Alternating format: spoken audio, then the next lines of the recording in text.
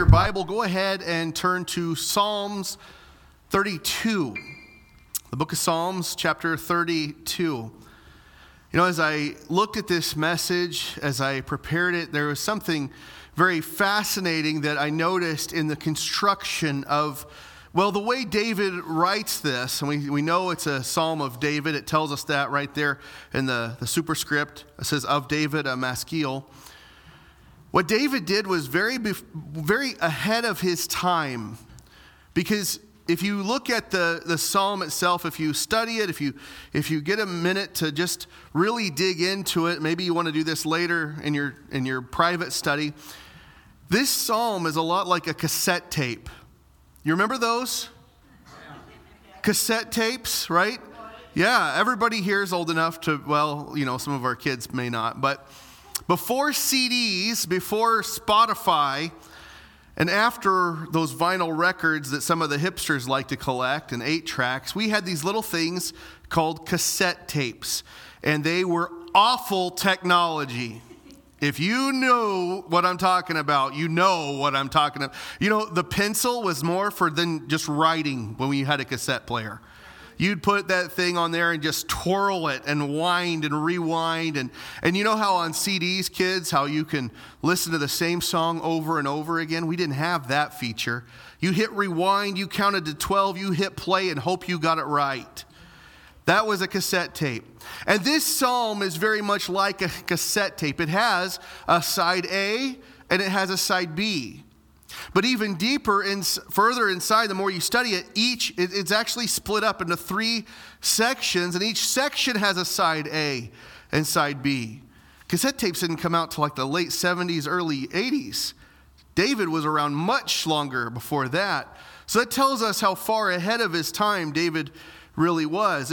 In fact, like I said, if you look just at the psalm on the surface level, it plays like a mirror image of itself.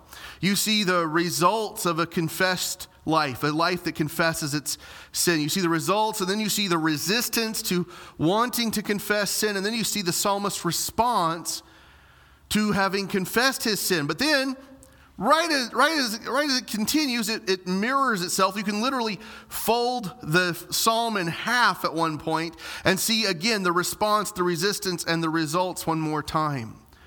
It's kind of clever, really. It's almost as if there was a very intelligent mind behind writing this. And I'm not referring to David. I'm referring to God himself. But more than just those one-hit wonder bands whose cassettes now collect dust in an attic or basement, I want to show you the beauty of this psalm this morning. And the song it sings to us is the power of confessing our sin. So if you will, read with me, beginning in verse 1. How blessed is he whose transgression is forgiven, whose sin is covered.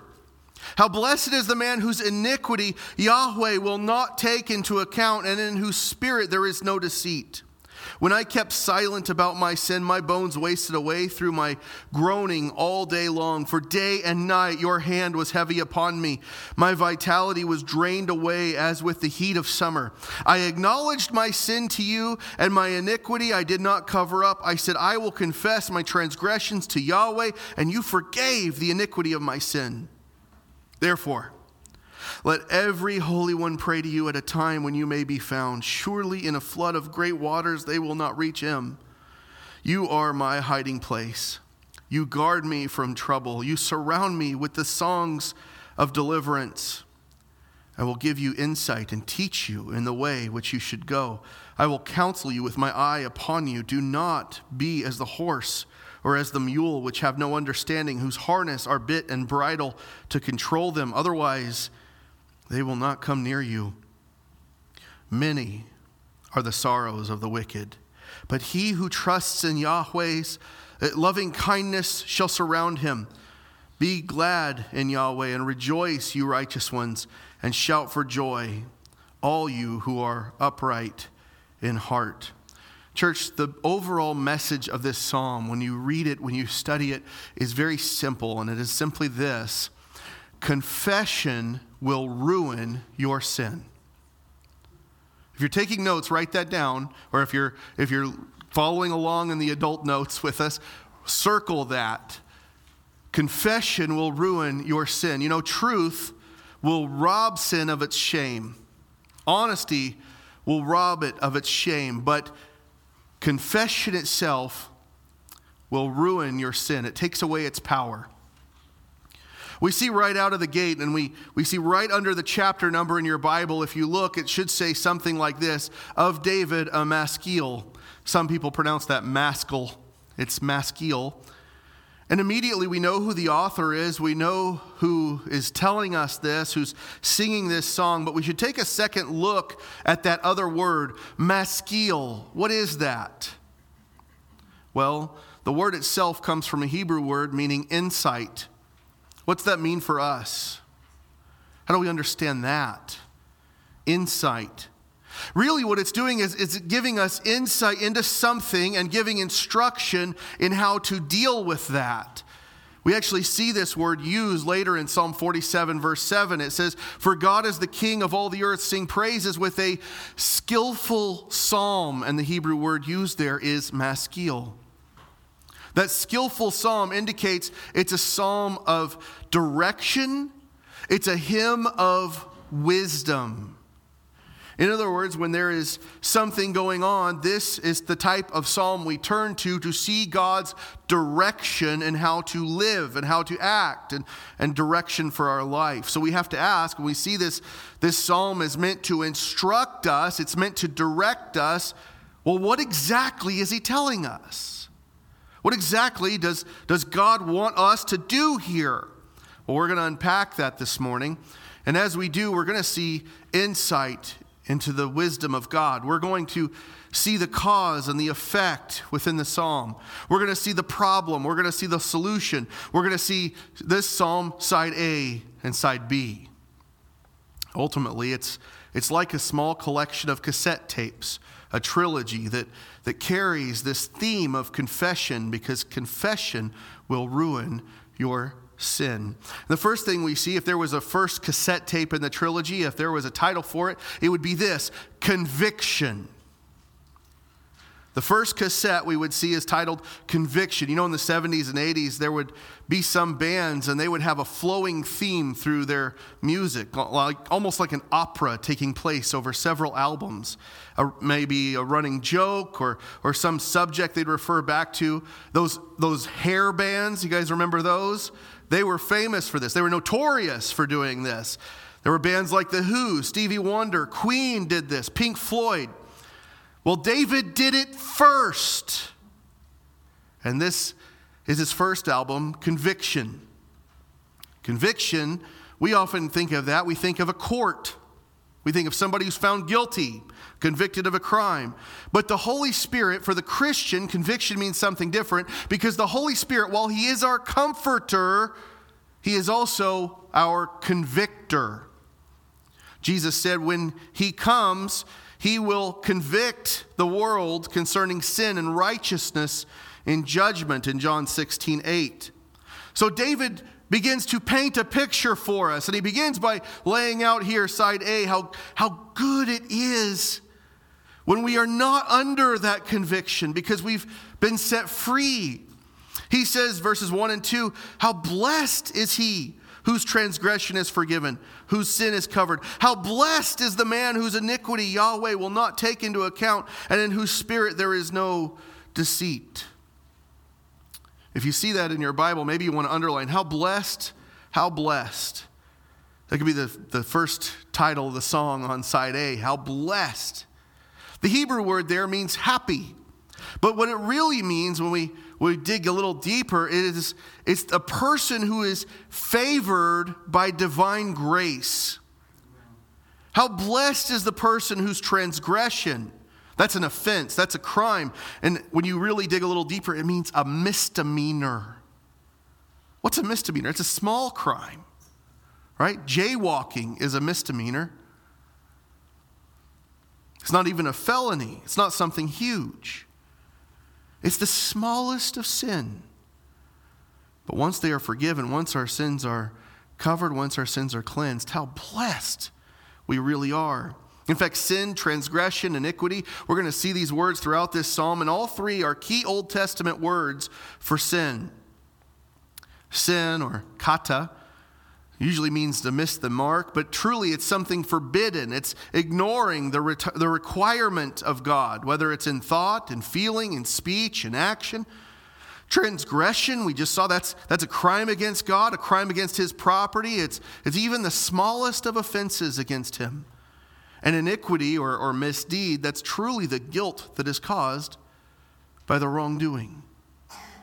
These things often appear in the Old Testament as Israel rebels against the God they claim to love and serve. And we see it in their failure to serve him and in their perversion of how they worship him. Through their idolatry as they pursue other gods, through their adding idols to the temple, through their failure to heed the words of the law. You name it, Israel tried it. But David says, those whose transgression is forgiven, those are the people who are truly blessed. Their sin, when it's covered, they're blessed. But here right at the outset, I want to clarify something for us. I kind of touched on this last week and I pushed through it a little quickly. In the Old Testament, the sacrifices of the temple were to cover the sin of the people. When Thanksgiving was given, it was accompanied by a sacrifice. We do not have sacrifices like that, because Christ is the final sacrifice. And through him, church, hear me on this, please. Through him, our sins are not covered. David said, how blessed is he whose sin is covered, but our sin is not covered. Please understand me this morning. Our sin through Christ is cleansed. 1 John 1:7 tells us, if we walk in the light as he himself is in the light, we have fellowship with one another, and the blood of Jesus, his son, cleanses us from all sin. You see, Israel's sin would be covered and they'd return to their sin eventually. But when we're cleansed of our sin, it's removed completely, never to be returned to. A little further down the page in 1 John 1, it says, if we confess our sins, he's faithful and righteous to forgive us our sins and to cleanse us from all unrighteousness. So if we do what? If we confess, he's faithful to forgive and cleanse. David understood this. That's why he says, how blessed is the man? How blessed is he? But here's where it gets us, church. This is where it gets hard. That last song of side A. And in whose spirit there is no deceit. Uh-oh. What's that mean? It means there's no treachery within the person. There's no negligence.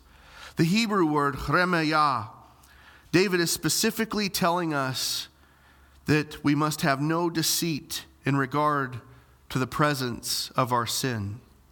In other words, the person who hides their sin, they don't get to enjoy the blessing of God. David knows it because he's tried it himself.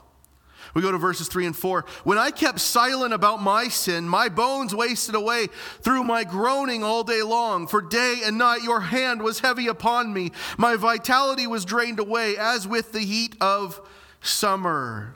He says Selah, because we're supposed to stop and think about it.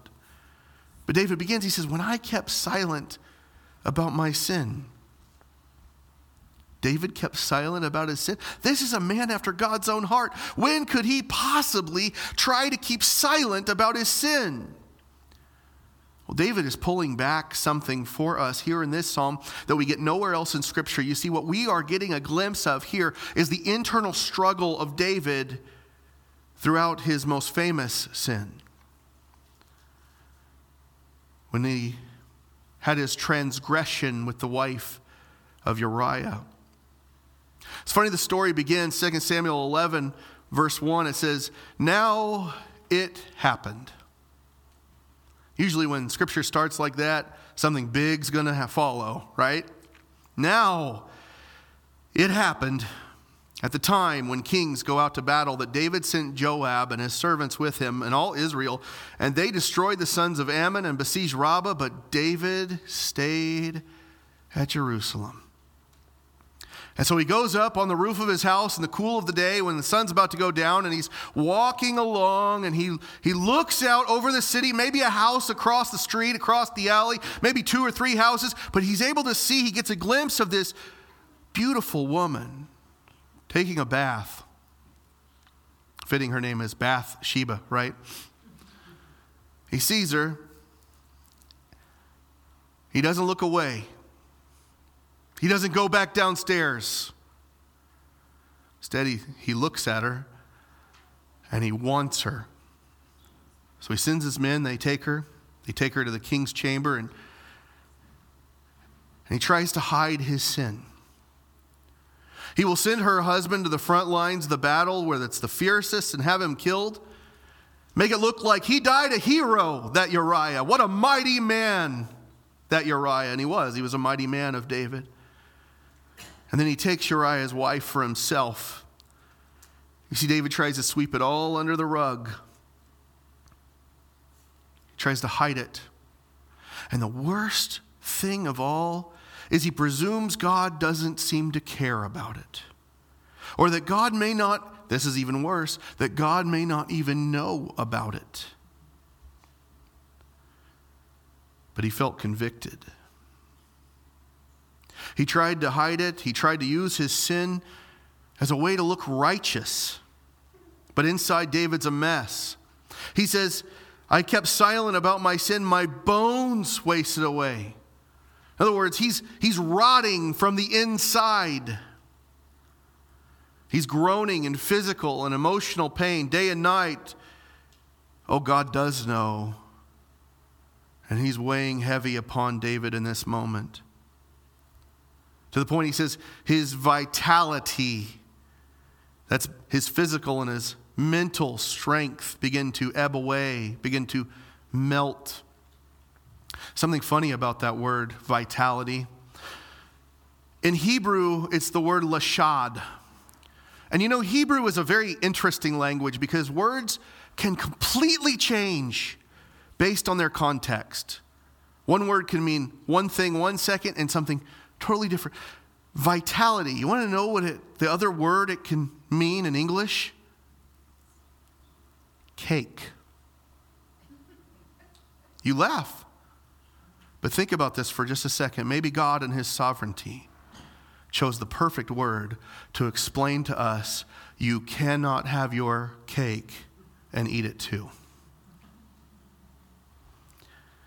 It's as if God is telling us you cannot have your sin and expect to have favor with the God of the universe. You must confess your sin or the conviction will eat you alive. You will not eat your cake, it will eat you. If you are in sin, unconfessed sin, you don't have to come and tell your pastor. You don't have to tell your friends. You don't even have to tell your family. But if you are not confessing your sin, even to God, but you try to hide it, you try to pretend you're the hero, you want everyone to think you're the good guy, you won't even admit it to God himself, your sin is eating you alive, and you don't even know it. There are many who call themselves Christian, who wear the title of pastor, and they experience this very thing. They have what Paul referred to as a seared conscience. He told Timothy, but the Spirit explicitly says that in later times some will fall away from the faith, paying attention to deceitful spirits and doctrines of demons by the hypocrisy of liars who have been seared in their own conscience. Oh, but Pastor, it's just a little sin that I struggle with, just a little thing. I think the word you're looking for is excusable, and it's not. I have them. I wrestle with them. Doesn't make it right. Doesn't make it holy. And church, for the record, the day your pastor, whether it's me or someone far down the road, stands up here and tells you, I'm perfect, I have no sin, for the love of all that is pure and holy, for the love of your pastor, beat that man, drag him outside the building, and leave him there. He's a liar. Paul talks about this very thing. A very prime example of this happens in the Corinthian church. 1 Corinthians 5, a young man is in a very immoral relationship. And Paul says to them, you've become puffed up, have not mourned. Instead, so that the one who has done this deed would be removed from your midst. They were celebrating God's grace. They were celebrating it so much, they forgot to mourn the sin. They were celebrating a gross relationship rather than confessing their lawlessness. So Paul tells them, deliver such a one to Satan for the destruction of his flesh, so that his spirit may be saved in the day of the Lord. Church, one of the greatest tragedies of the American church today is that we no longer are brave enough, bold enough, strong enough to practice church discipline for the sake of the believer. Instead, we'd rather wink and nod and tolerate sin within the body. Church, no. We are not to do that. With conviction must come confession. And that takes us to the next cassette, the next record, the next whatever. Because confession is what will ruin your sin. And that's the next point, confession itself. You know, every great artistic trilogy, whether it's an album, whether it's movies, the sequel, the second one always seems to be the best, right? And that's what happens here. This would be titled Confession. Conviction must lead to our confession. Notice what David says next in verse 5. He says, I acknowledged my sin to you, and my iniquity I did not cover up. I said, I will confess my transgressions to Yahweh, and you forgave the iniquity of my sin. That word acknowledge is the same Hebrew word that also gets translated confess. It's the same word. It's the word yodah. Speaking of sequels and trilogies, that should not be confused with the little green alien from Empire Strikes Back, Yoda. Okay, yodah. It means to admit to a punishable deed, to notice, to realize, simply to know. When we become so calloused to conviction that we no longer know our own sin, no matter how great, no matter how small they are, church, it's too late. Notice how David says this. He says he acknowledges his sin to his priest, right? No. He goes to a Levite and he says, hey, I acknowledge my sin to you, Levite, pastor. I acknowledge my sin to you. Does he do that? Nope. Does he go to his brother?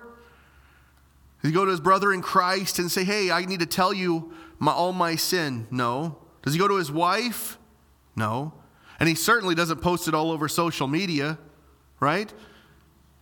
David knows that ultimately we must confess our sins to God. Now, it does help to have accountability with a Christian brother. It does help to be open with those close to us about our struggles. I'm not condemning that by any stretch, but ultimately, we must confess our sin to the Lord. He says in another psalm he wrote, Psalm 51, which is the whole theme is repentance and turning from our sin. And he says, I know my transgression, my sin is ever before me against you. And he's talking to the Lord. He says, against you, you only I have sinned and done what is evil in your sight. And somewhere Uriah's ghost is sitting there going, really? David says, no, I sinned against Yahweh. So that when God judges, he says, so that you are justified when you speak and pure when you judge. David knows his sin. David knew it the moment Nathan the prophet walked in his room in 2 Samuel. And he exposes his affair. He exposes the murder of Uriah. How much that had been eating David up inside, we may never know. But look at his initial reaction. Look at what takes place. Look at the response. Nathan tells him he's been blessed by God. He's been given so much. Then, why do you despise the word of Yahweh by doing evil in his sight? You have struck down Uriah the Hittite with the sword, have taken his wife to be your wife, and have killed him with the sword of the sons of Ammon. Indeed, you did it secretly, but I will do this thing before Israel, before the sun. Oh, that ought to haunt us. The sin we try to cover up privately, God may one day expose. That keeps you up at night. But pay attention to this. This is David's response in the moment. Verse 13 of chapter 12, 2 Samuel. David said to Nathan, I have sinned against Yahweh. That's it. No sackcloth, no ashes, no loud cry, no shout, no having a fit at the altar in the temple. He merely admits, acknowledges, and confesses his sin. Nathan says they were against Uriah. They were against Uriah's wife. But who does David say he sinned against? The Lord. The greater offense was against God himself. So Nathan says to David, Yahweh has taken away your sin. You shall not die. And David says, you forgave the iniquity of my sin. We need only to confess it, to repent of it, admit our guilt, and God in his great loving kindness is faithful to forgive. We see it in the Old Testament in Proverbs 28:13. He who conceals his transgressions will not prosper, but he who confesses and forsakes them will receive compassion. We see it in the New Testament in the book of James. Therefore, confess your sins to one another and pray for one another so you may be healed. That word healed in the Greek can also mean cured. Cured of what? The sin that is rotting your bones, causing you to waste away and groan all day long, to feel the weight of conviction of the Holy Spirit. The cure is to be free, not just free from the conviction, but free from the sin that has hindered your salvation and hindered your walk with Christ. Jesus said, if the Son makes you free, you will be free indeed. You see, the more we hide our sin, the more we try to control our sin, the opposite happens. The more our sin will control us. It is not something we can defeat on our own. If there would be a way to do that, if it was possible to overcome our sins on our own, there would be no need for the cross. This is why David continues. He says in verses 6 and 7, therefore let every holy one pray to you at a time when you may be found. Surely in a flood of great waters they will not reach him. You are my hiding place. You guard me from trouble. You surround me with songs of deliverance. You notice how David begins that. He says, therefore. David's concluding something. He says, let every holy one pray to you at a time when you may be found. What he's emphasizing here is that a person who knows the goodness, the sweetness of God's grace should not just presume, well, God's got that covered. We should still confess our sin. He says at a time you might be found. That does not mean that God cannot be found or that he wanders off at times. We know that's not true. God doesn't even sleep. He certainly doesn't run away from us or wander away like a dementia patient. He's very close to us. In fact, in Acts 17, Paul is speaking. He says he made from one man every nation of mankind to inhabit all the face of the earth, having determined their appointed times and the boundaries of their habitation, that they would seek God, if perhaps they might grope for him and find him, though he is not far from each one of us. God isn't far away. God's not the one who's moved. It isn't that God is distant. It's that the people should not put off seeking him. If you feel distant from God, I assure you it is not God who has moved. Moses wrote in Deuteronomy 4:29, but from there you will seek Yahweh your God and you will find him. You will find him, he promises, for you will search him with all your heart and with all your soul. Isaiah tells us the same thing David writes here in this psalm. He says, seek Yahweh while he may be found, call upon him while he is near. But the very next line says this, let the wicked forsake his way, the unrighteous man his thoughts, and let him return to Yahweh, and he will have compassion on him, and to our God, for he will abundantly pardon. Surely in his goodness and his compassion, like Noah in the flood, we see this in our text, we are not touched by the waters of judgment. He protects us. David says, you're my hiding place. You guard me from trouble. You surround me with songs of deliverance. He's actually using flood language here. This is a callback to the story of Noah and the ark. David knew that very well. He'd read it many times. He'd know, as we know, of the fountains, plural, of the great deep and the floodgates of the sky being open in Genesis 7:11. And in verse 12, then the rain came upon the earth for 40 days and 40 nights. And yet Noah knew God as his hiding place. He tucked him away in a big boat, if you recall. And like the psalmist in Psalm 91, in our confession of sin comes the forgiveness of sin and the being made safe from the judgment of God on our sin.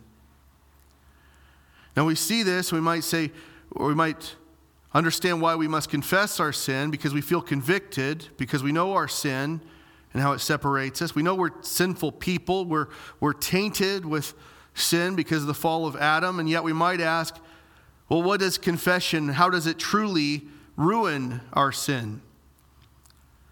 Because sin, when we confess it, confession takes away sin's power over us. This is God's way of exposing what we would rather keep hidden. Sin is a trap. It's a snare for our soul. And the more we keep it in darkness, the more it keeps us in bondage. I think this is one reason when John the Apostle writes in his gospel and in his epistles, when he refers to Christ, he uses words like the Word. And he uses words like light. Because words break silence. And many people suffer from sin silently. They don't want to talk about it. But it's the word that breaks the silent sin. Light comes in the darkness. John 1:5 says, "The light shines in the darkness did not overtake it." Sin that tries to stay silent cannot shout over the word, and the sin that remains hidden in darkness is exposed in the light. My old pastor, Roger Willis in Illinois, he used to say this all the time. He'd say, your sin is like a cockroach. You turn the light on and it will scatter and it has no place to hide. The importance of confession cannot be overstated here. But when we're convicted, if we confess, it's our confession that ruins the power of sin, but it takes us into a time of conversion, and that's the final point this morning. Confession must lead to conversion. You might say, well, I already converted. I became a Christian.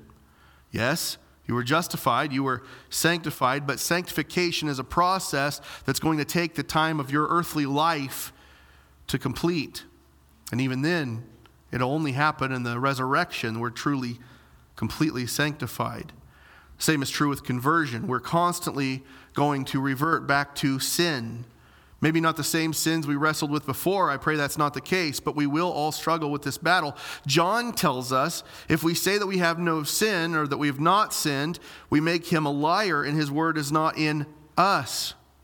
Notice John uses the words we and us because he's including himself in that phrase. All believers. And John says, I'm one of them. John, by the way, who walked with Jesus, reclined with him at the table, who stood at the foot of the cross, who was charged with the care of Jesus' mother. And even he says, if I say I don't have any sin, I make God out to be a liar. So the conversion process is continual. As we're convicted, as we confess, we must be converted. David goes on, he shows us what this looks like with the side A of this final point. And it's God speaking. He says, I will give you insight and teach you in the way which you should go. I will counsel you with my eye upon you. Do not be as the horse or as the mule, which have no understanding, whose harness are bit and bridle to control them. Otherwise, they will not come near you. David is writing it, but it's as though God himself is speaking to the reader. He says, I will give you insight. I will teach you the way you should go. I will counsel you with my eye upon you. How does God give us insight? Well, through the Holy Spirit inspired Scripture. Paul makes this clear when he writes to Timothy. He says, understand what I say, for the Lord will give you insight in everything. And what Paul was saying, he was writing as he was writing Scripture. Proverbs 2:6, for Yahweh gives wisdom, from his mouth comes knowledge and discernment, and from his mouth comes his word. And so Paul concludes again in 2 Timothy 3, all scripture is God-breathed and profitable for teaching, for reproof, for correction, for training in righteousness. Why? So that the man of God may be equipped, having been thoroughly equipped for every good work. What better insight could we hope to receive? Well, that's fine, Pastor, but you hold the Bible a little too high sometimes. I've heard that recently, and I had to laugh because, honestly, I don't think I hold it high enough. Psalm 56:4 says, in God whose word I praise, what did he say there? Whose word I praise? In God I trust, I shall not be afraid. What can mere man do to me? Later in Psalm 138, verse 2 says, I will worship toward your holy temple, give thanks to your name for your loving kindness and your truth, for you have magnified your word according to all your name. His word and his name. Now, I'm by no means suggesting we should worship a book, okay? Don't go home and build a little altar to your Bible and drop pins and things like that. Don't do that. You'd be missing the point.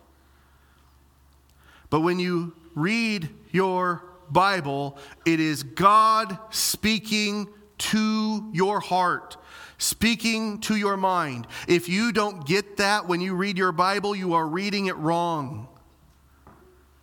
No, I don't think I hold it high enough. If I did, I'd be reading it all the time because God is speaking to us through it all the time. We have to ask, well, then how does he teach us? Well, of course, he also uses his word for that, but he also teaches us through trials, through testing, through tribulation, through discipline. The writer of Hebrews said, for those whom the Lord loves, he disciplines. He's quoting Proverbs 3:12. How does he counsel us? With his eye upon us.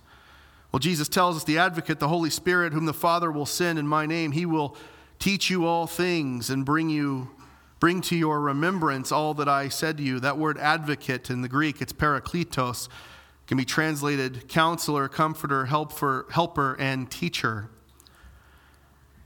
When we give our lives to Christ, his Holy Spirit dwells within us and it guides us, but his Spirit will never lead you to do something that contradicts the Scripture the Holy Spirit inspired. God gives us instruction. He gives us his word. And many times we feel conviction. And what do? The first thing we do when we feel convicted or maybe the sermon hits us a little, I don't know if I like him getting in my business like that. Pastor's just talking right to me today, right? What do? We buck, we pull, we get up, we walk out. I'm going to look for another church. Pastor's just meddling with my life, stepping on my toes. No, God tells us, stop acting like the mule who needs a bit and a bridle to control them. Instead, we are to be men and women who listen to his word. Otherwise, his insight and his teaching and his counsel will not come near. In other words, they won't even be received. Church, I'm preaching to myself here this morning. Stubbornness can be a wonderful thing sometimes, but it can very quickly become a sinful thing when we are no longer teachable. Because when we are no longer teachable, we are no longer reachable. Paul says in Romans 2, because of your stubbornness and unrepentant heart, you are storing up wrath for yourself in the day of wrath and revelation of the righteous judgment of God. It's interesting, that word stubbornness that Paul uses is the same word we use to get the word sclerosis. It's an abnormal hardening of the body's tissue. As we get older, we have to pray that God keep our hearts and our heads soft. Because if we are too hard-hearted or too hard-headed to heed the word of God, we begin to store up wrath for ourselves. And that slides into how David finishes everything in verses 10 and 11. He says, many are the sorrows of the wicked, but he who trusts in Yahweh, loving kindness shall surround him. Be glad in Yahweh and rejoice, you righteous ones, and shout for joy, all you who are upright in heart. Many are the sorrows of the wicked. This is the condition of the hard-hearted, the hard-headed, that stiff-necked mule of a man who would do better to have a bit in his mouth than be allowed to go in his own way. This is the type of person, there's no end to their misery. Eventually, they just become consumed by it. God might spare them for a time, but eventually, just like Pharaoh, their hard heart keeps hardening and keeps hardening. And finally, God says, okay, have it your way. But he who trusts in Yahweh, loving kindness shall surround him. And here we have the comparison within the psalm. On the one hand, you've got the bitter, grumpy old cuss who never wants to change, never wants to grow, never wants to learn. And on the other hand, you have someone whose life is surrounded with love, compassion, joy, peace, patience, understanding, self-control. The list goes on. He says, be glad in Yahweh. And again, I asked this last week. Do you enjoy your walk with Christ? Do you find joy in your worship? Do you find joy in your prayer time? Do you find joy in your Bible study? If you do, shout for joy, all you who are upright in heart. That's how David ends it. When's the last time you were in prayer and worship and it was all you could do just to not sing out and thank God and shout for joy and worship Him and praise Him for who He is? Like we saw last week, make a joyful noise to the Lord, or make a loud shout to Yahweh, all the earth. It's really hard to do that when we harden our hearts. It's hard to do that whenever we become stiff-necked and hard-headed, when we shrug off conviction, when we fail to confess our sin. We say things like, it's not my problem, everyone else has the issue, right? It's not me, she's the one ruining our marriage. It's not my work ethic, my boss just asks too much of me sometimes. And maybe there are some toxic relationships that need to be addressed, but if you're the common denominator in your problems in your life, and you're miserable, and you won't receive correction, you won't receive direction, well, it's at that point we have to really ask, Holy Spirit, how hard is my heart? Have I confessed my sin? Have we confessed the sin that's trapped us? Have we shed light on it?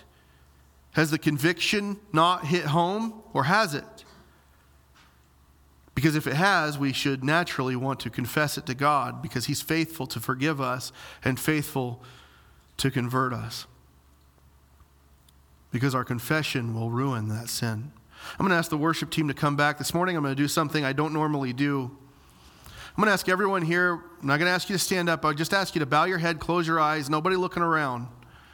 I don't normally do this. I'm not going to ask you to raise your hand. I'm not going to ask you to stand up. We're not going to humiliate you. Just everyone bow your head, close your eyes, and ask the Holy Spirit to bring conviction.